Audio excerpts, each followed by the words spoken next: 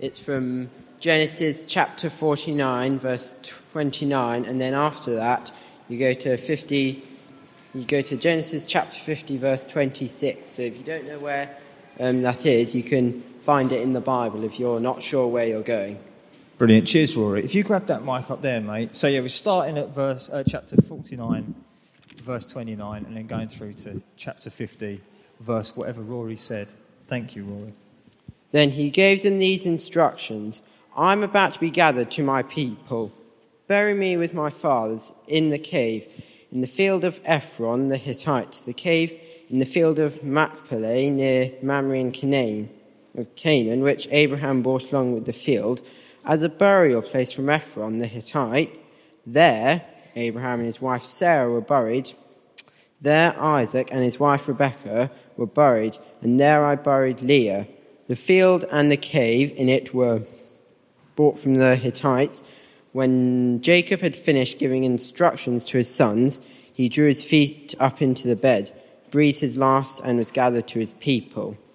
Joseph threw himself on his father and wept over him and kissed him. Then Joseph directed the physicians in his service to embalm his father Israel. So the physicians embalmed him, taking a full 40 days, for that was the time required for embalming, and the Egyptians mourned for him 70 days. When the days of mourning had passed, Joseph said to Pharaoh's court, "If I have found favor in your eyes, speak to Pharaoh for me. Tell him, my father made me swear an oath and said, I am about to die. Bury me in the tomb I dug for myself in the land of Canaan. Now let me go up and bury my father, then I will return." Pharaoh said, "Go up and bury your father as he made you swear to do." So Joseph went up to bury his father. All Pharaoh's officials accompanied him, the dignitaries of his court and all the dignitaries of Egypt, besides all the members of Joseph's household and his brothers, and those belonging to his father's household. Only their children and their flocks and herds were left in Goshen. Chariots and horsemen also went up with him. It was a very large company. When they reached the threshing floor of Atad near the Jordan, they lamented loudly and bitterly.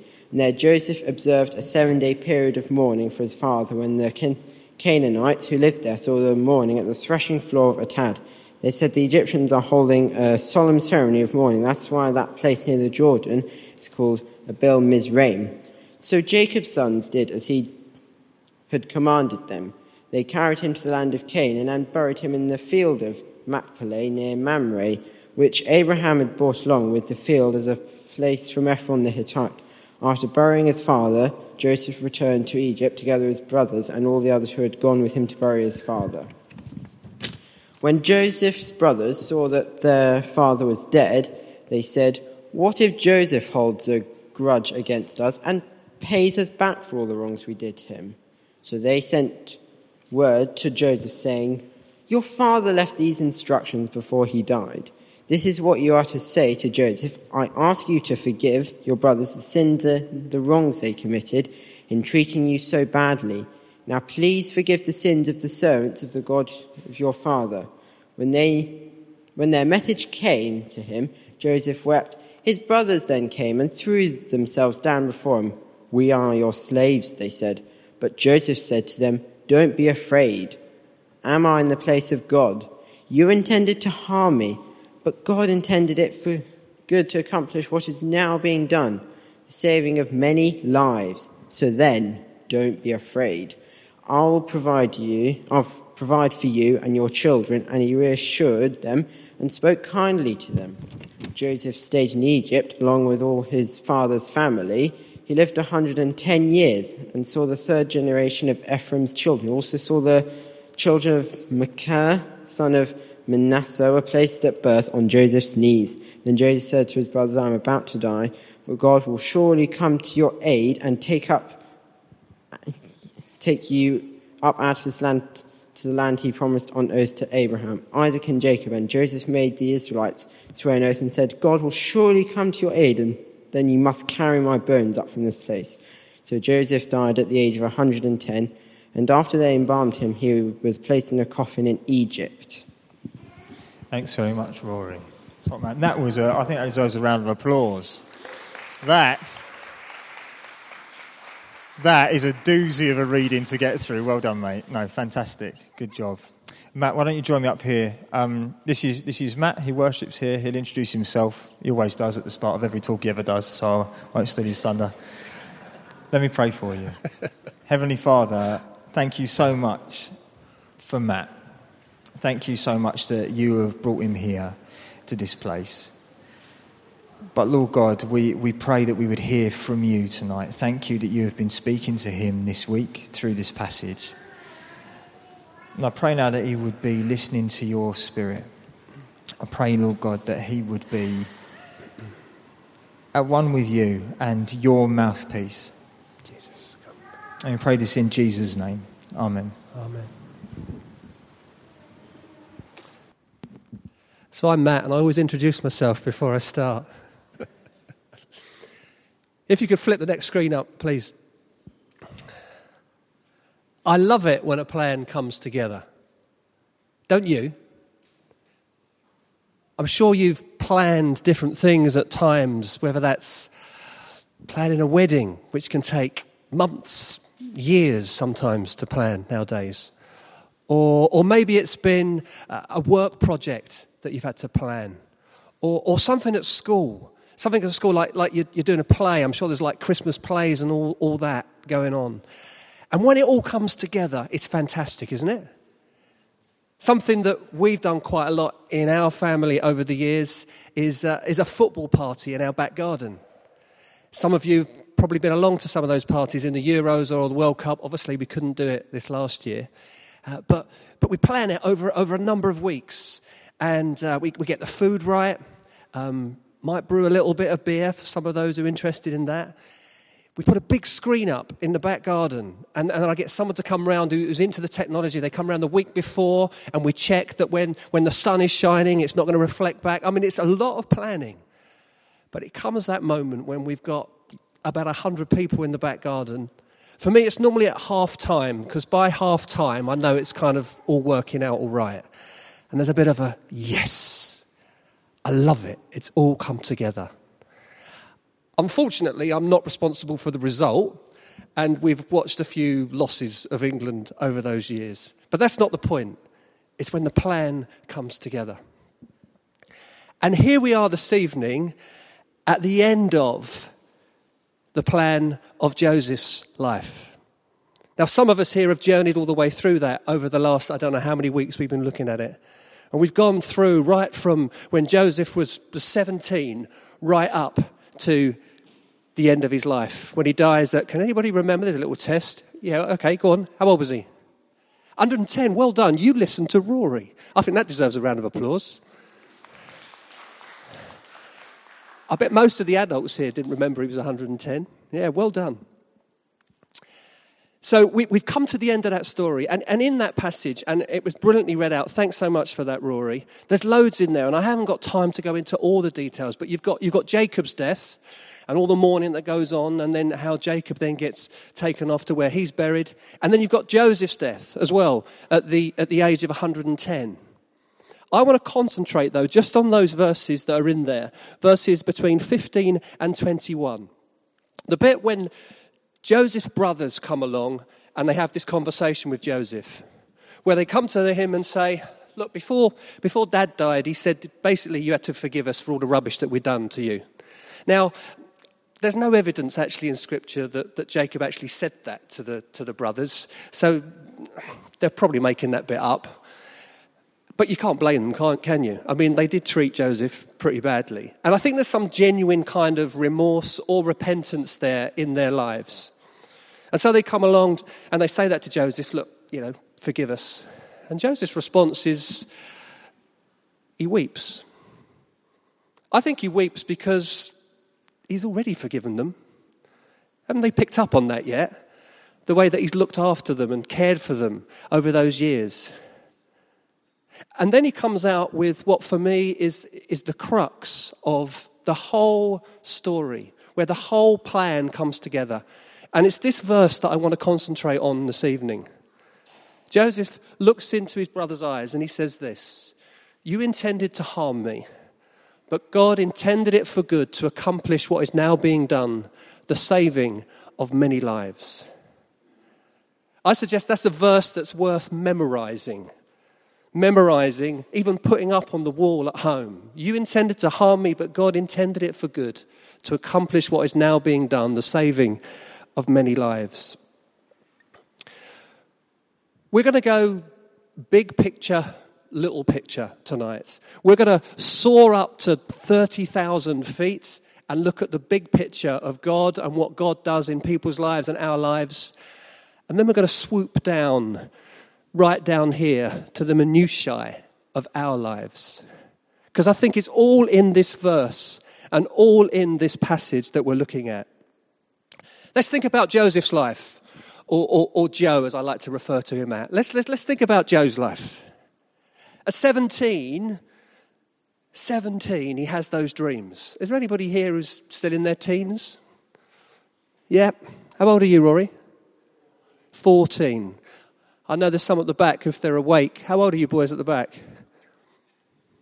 Pardon? 15. There's only 16 there. So Joseph is 17 when he has these dreams. You know the dreams that he sees, and you've seen Joseph in the amazing Technicolor Dreamcoat, some of you, of sheaves bowing down and sun and moon bowing down. And what does Joseph do with that? Well, rather than keeping it to himself, the precocious 17-year-old that he is goes and tells his brothers, guess what? I've seen a dream where you all bow down to me. Well, they're already not very keen on him anyway because he's got this lovely coat to wear. And so what do they plan to do? They plan to get rid of him. You know the story. We've been there over the last few weeks. He gets thrown down a well. At the start, they want to kill him. And then they think, no, we won't kill him, but we can make some money out of this. We'll pretend he's dead and we'll make some money out of it. So they sell him and he goes off into slavery in Egypt, doesn't he?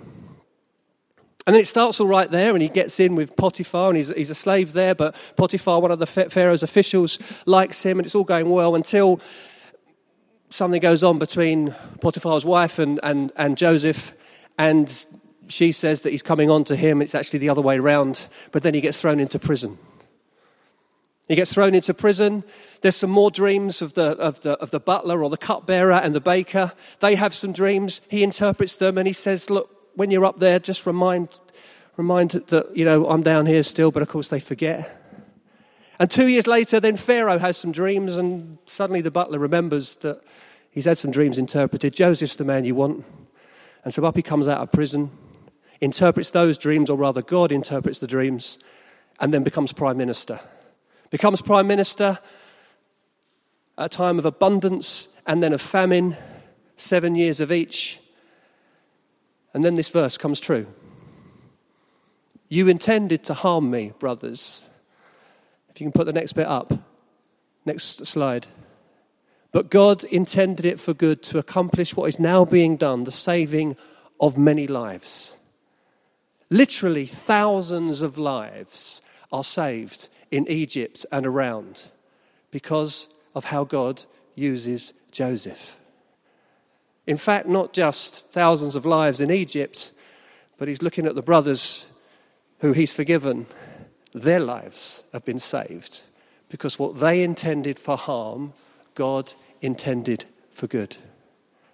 And so there's big picture stuff here, the saving of many lives, and there's little picture stuff here. How Joseph is used as a 17-year-old up to the age he is now to be a part of God's plan. Big picture, little picture. But let's push that picture a little bit bigger, because this is actually part of what we call salvation history. In other words, the history, the story of salvation getting rolled out through time. If we were able to just flip over a page and had time to read it, and we're going to be getting into looking towards Christmas in the next few weeks, we get into Exodus. Exodus, some 350 years after this end of Joseph's story, is when Moses comes on the scene. And this is when the next stage starts to happen. Joseph had been responsible for getting his brothers over there. Now Moses is responsible for taking them into the promised land. Does Joseph know anything about that? He's died 350 years before it. Although, as Rory read out to us, there's a hint there, isn't there? He knows that the promised land is part of his destiny as well, because he says, when you get into that special land, come back for my bones. I know I've been buried here, but take me over there, because that's where I belong to be as well. Part of salvation history, working out through Joseph's life, but looking forward as Moses then takes it on the next step. Let's jump forward then, 1800 years from Joseph. There's been lots of wars. There's been lots of mess going on in people's lives. There's been what they call the exile, where the people of Israel get it wrong again, and they get thrown out of the promised land, and then they come back again. And now we're in AD 0 or BC 0, call it what you want. And Jesus steps into the picture, a time of Roman occupation there in the promised land. I don't know if you've noticed throughout this series, and you can see it in the right-hand corner there. It says Joseph, the hidden hand of God. But the last letter, H, is not an H, is it, actually? It's a cross. In fact, I keep looking at it throughout this series, and I don't see Joseph, I see Giuseppe Cross. You have to say it with Italian. That was supposed to be Italian. Giuseppe Cross. That's what it looks like to me. I'm sure that's deliberate. It is deliberate, isn't it, Eddie? That wasn't a mistake. Because Joseph's story, Moses' story, the salvation story, doesn't finish with Joseph or Moses or when they arrive in the promised land. It looks towards the cross. So come to that verse again, and now listen to that verse on the lips of Jesus. Look at it, say it to yourselves before I then say it again out loud. And imagine Jesus speaking that verse.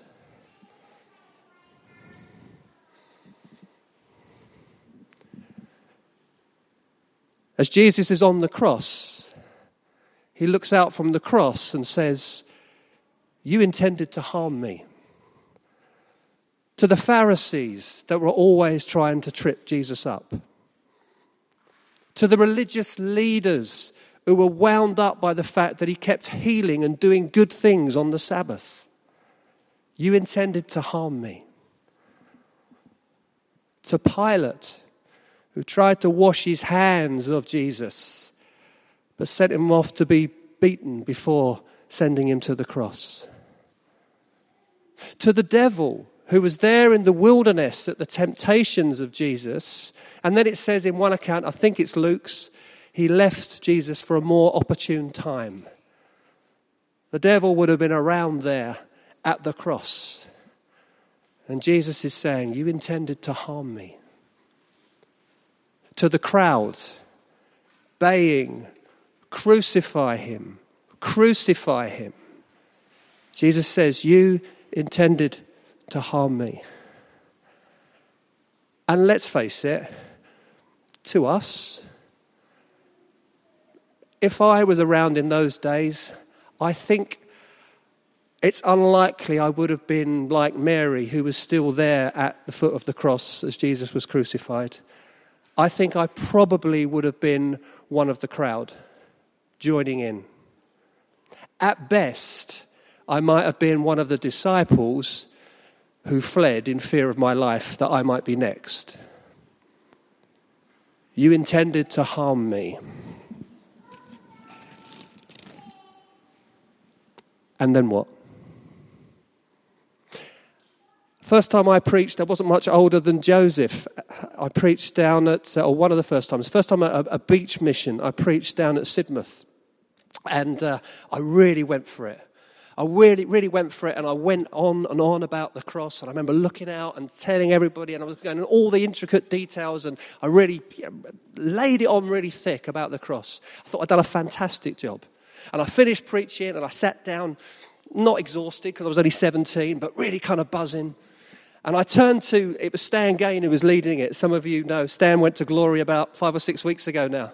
And I turned to Stan, and I was really excited because I'd really nailed it. And I said, that was all right, wasn't it? And he went, yeah, it was all right. I thought it was better than that, Stan, come on. except you left Jesus on the cross.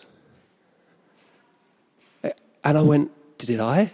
He said, yeah, you just forgot the resurrection. He was ever so gracious. I'd only forgot the best bit. I'd only forgot like the punchline. I don't know if you know, there was a famous, fantastic preacher, African-American preacher called S.M. Lockridge, about 100 odd years ago. Preached this sermon which went along the lines of, it's Friday, but Sunday's coming. It's Friday, but Sunday's coming. It's Friday, and all of the sin and all of the wickedness and all of the wars and all of the hatred and all of the pain and all of the COVID is being thrown at me. But Sunday's coming. The resurrection is coming. In fact, for us, the resurrection has happened. We live this side of the resurrection, don't we? We live in the light of the resurrection. You see, what you intended to harm me, God intended it for good to accomplish what is now being done, the saving of many lives. And that's why we're here today, isn't it? Because we are part of the many lives. You see, this is the big picture, salvation history, down into the minutiae. I know I've said this so many times before, but I'm still going to say it again. I was sitting about where you are, Jamie, maybe the next row back, when we used to have those pews that used to have that funny kind of carpet stuff on that you could pick it when you were in the boys' brigade and flick it around. That's what we mainly did in those days. However, there was someone preaching here when I was about 8 years old, and it was at that point something he said connected with me. I encountered this message for the first time, and I remember going home that night as an 8-year-old and asking Jesus into my heart, or whatever language you want to use. Every time I preach now, I keep remembering that 40-something years ago. That's the minutiae of the big picture salvation history. And I don't know where you're sitting today, whatever age you are today, whether you're 8 or 80. But this triumph of Jesus, this God turning it for good, is there for us today. Is there for you today to take hold of in your heart today. You can do it here tonight. You can go home and pray it in your bed tonight. But just turn to Jesus today. Turn to him today with all the stuff that's going on out there in the world at the moment and all the fears and all the anxieties and say, there may be a lot of harm going on, but God, I need you. I want you. This can only come by revelation. It only comes by Jesus encountering us in our hearts. But he's here by his Spirit today for each and every one of us. And maybe for the first time tonight, you want to encounter Jesus. Because he wants good for your life. But you may say to me, yeah, I've been there, done that, bought the t-shirt. What else? And this is also the big picture, small picture stuff.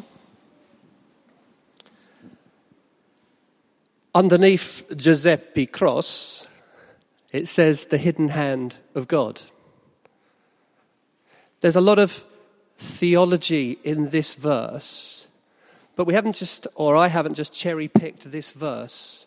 This runs throughout the Bible.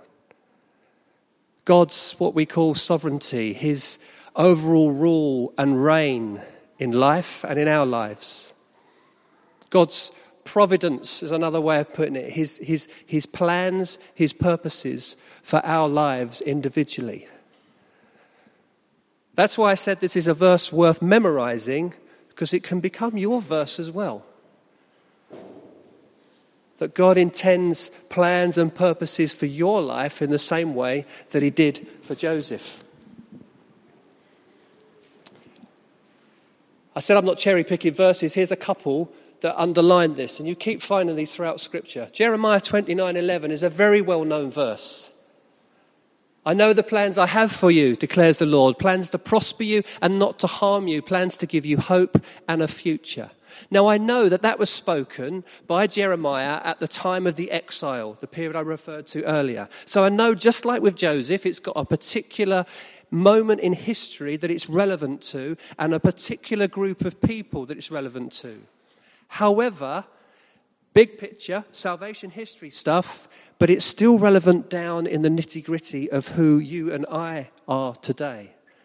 Because if you're a Christian, if you've turned to Jesus, he's got plans to prosper you and not to harm you.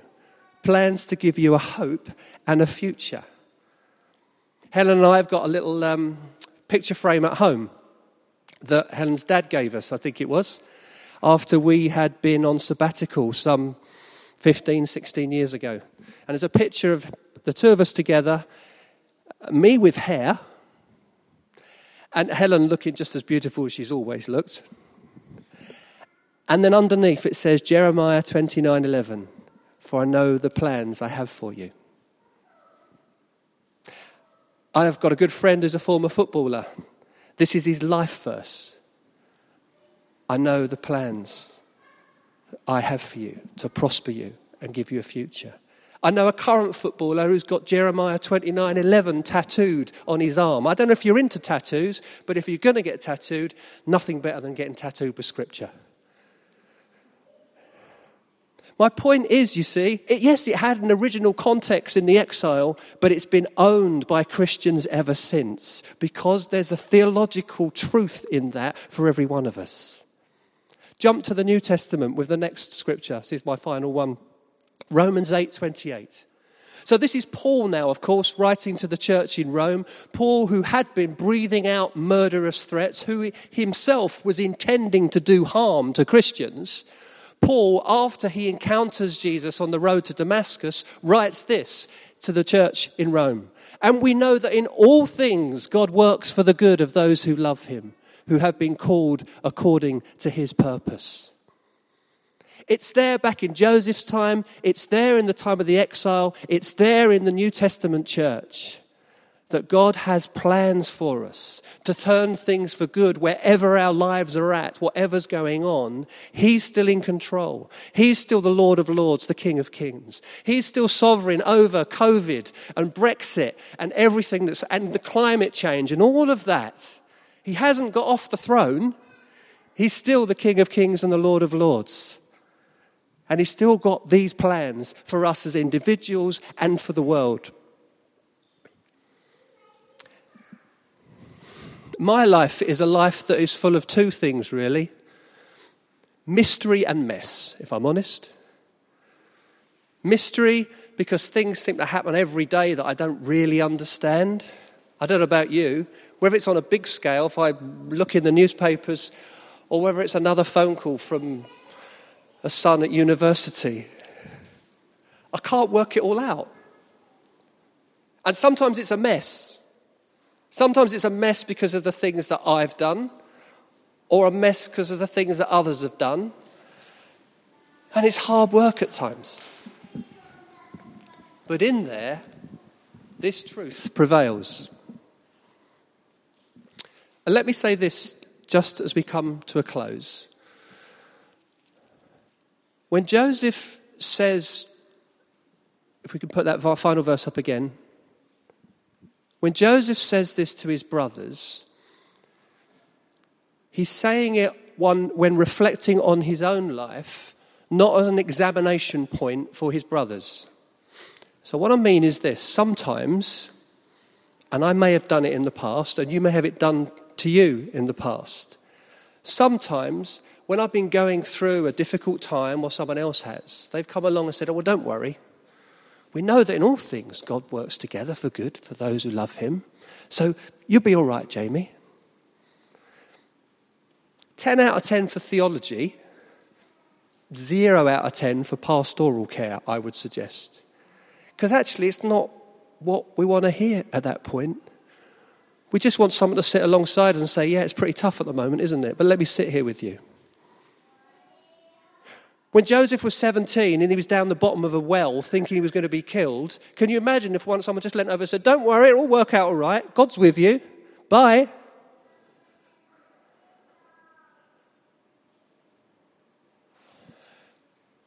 And the timing of when Joseph said this as well. The very next bit, again, that Rory read out, and we got the answer. Joseph is 110 when he dies.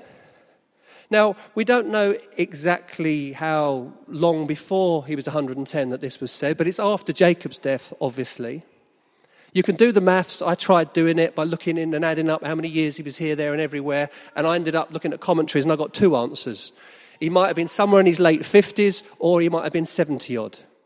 But it doesn't really matter. Wherever it is, he was not a 17-year-old. In fact, he was older than I am now, and was looking back on his life, and this truth had now become a revelation to him. Theology is always biographical.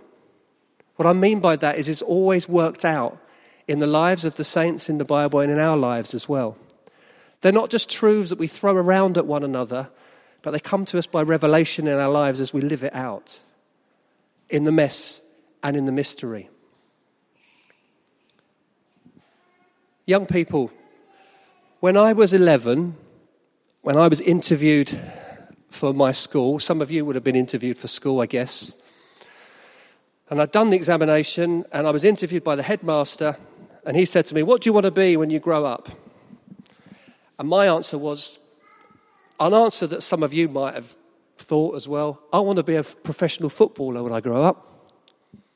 Now, I knew nothing in those days about interview technique, because if I'd done any research, I would have discovered that this was a rugby playing school, and they didn't like football very much. But I just told the truth. I want to be a footballer.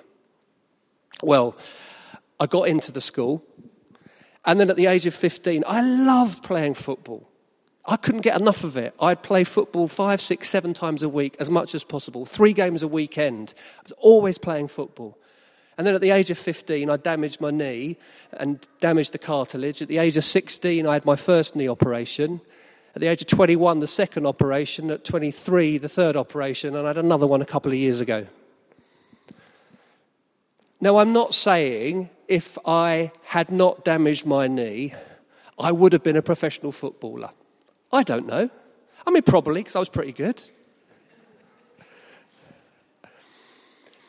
But I tell you what, when I was 15 or 16 years old, as a Christian, because you've already heard that bit, I was broken-hearted. My dreams had just gone crushing down because I wanted to be a footballer. That's what I was going to do. And now that was just disintegrating.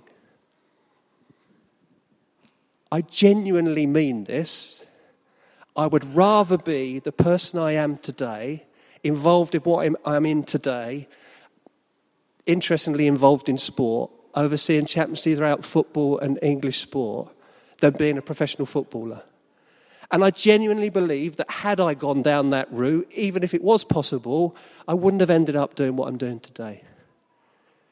Something that had harmed me, God had turned to good. Now, I know that's my life, and all of our lives are different, but it's the same point, isn't it? That stuff will come our way that will try to chuck us backwards, that will feel like the end of everything. Just like with Joseph. The dreams and the visions, and there's a whole preach in holding on to our dreams and visions. Maybe that's for another time. And there's some discipleship in that. But I think the better discipleship is where Joseph gets, is that the dreams and the visions that he had, he lets go of. I don't believe he's holding on to those in the well or in the prison. That's another level of discipleship when you just hold on to God, not because of the dreams and the visions, but in spite of the dreams and the visions. You intended to harm me, but God intended it for good, to accomplish what is now being done, the saving of many lives. This is salvation history, but this is also the mess and mystery of our lives as well.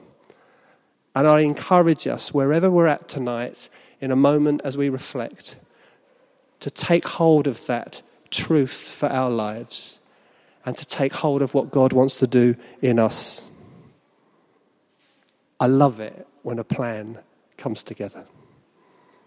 Amen. Thanks very much, Matt. We're going to sing together in a moment, but Matt mentioned that we're going to reflect as we sing as well. Head, heart, hands. That's the journey this evening. As you sing, has God spoken to your head? Have you gained knowledge of him tonight or knowledge of something else? Has he spoken to your heart? Has he given you a new conviction tonight? Has he motivated you in a different way? Or has he just simply told you to do something? Do you leave here tonight knowing what you must do in whatever situation you are in? Keep listening. Keep speaking to him. Keep reflecting. I'm going to pray and then we'll sing together. Heavenly Father, thank you. Thank you for your word to us. Thank you that you do speak. We want to do business with you, Father, before we go. We're close to leaving now. Lord God, speak. Speak to us. Your servants are listening. In Jesus' name, amen.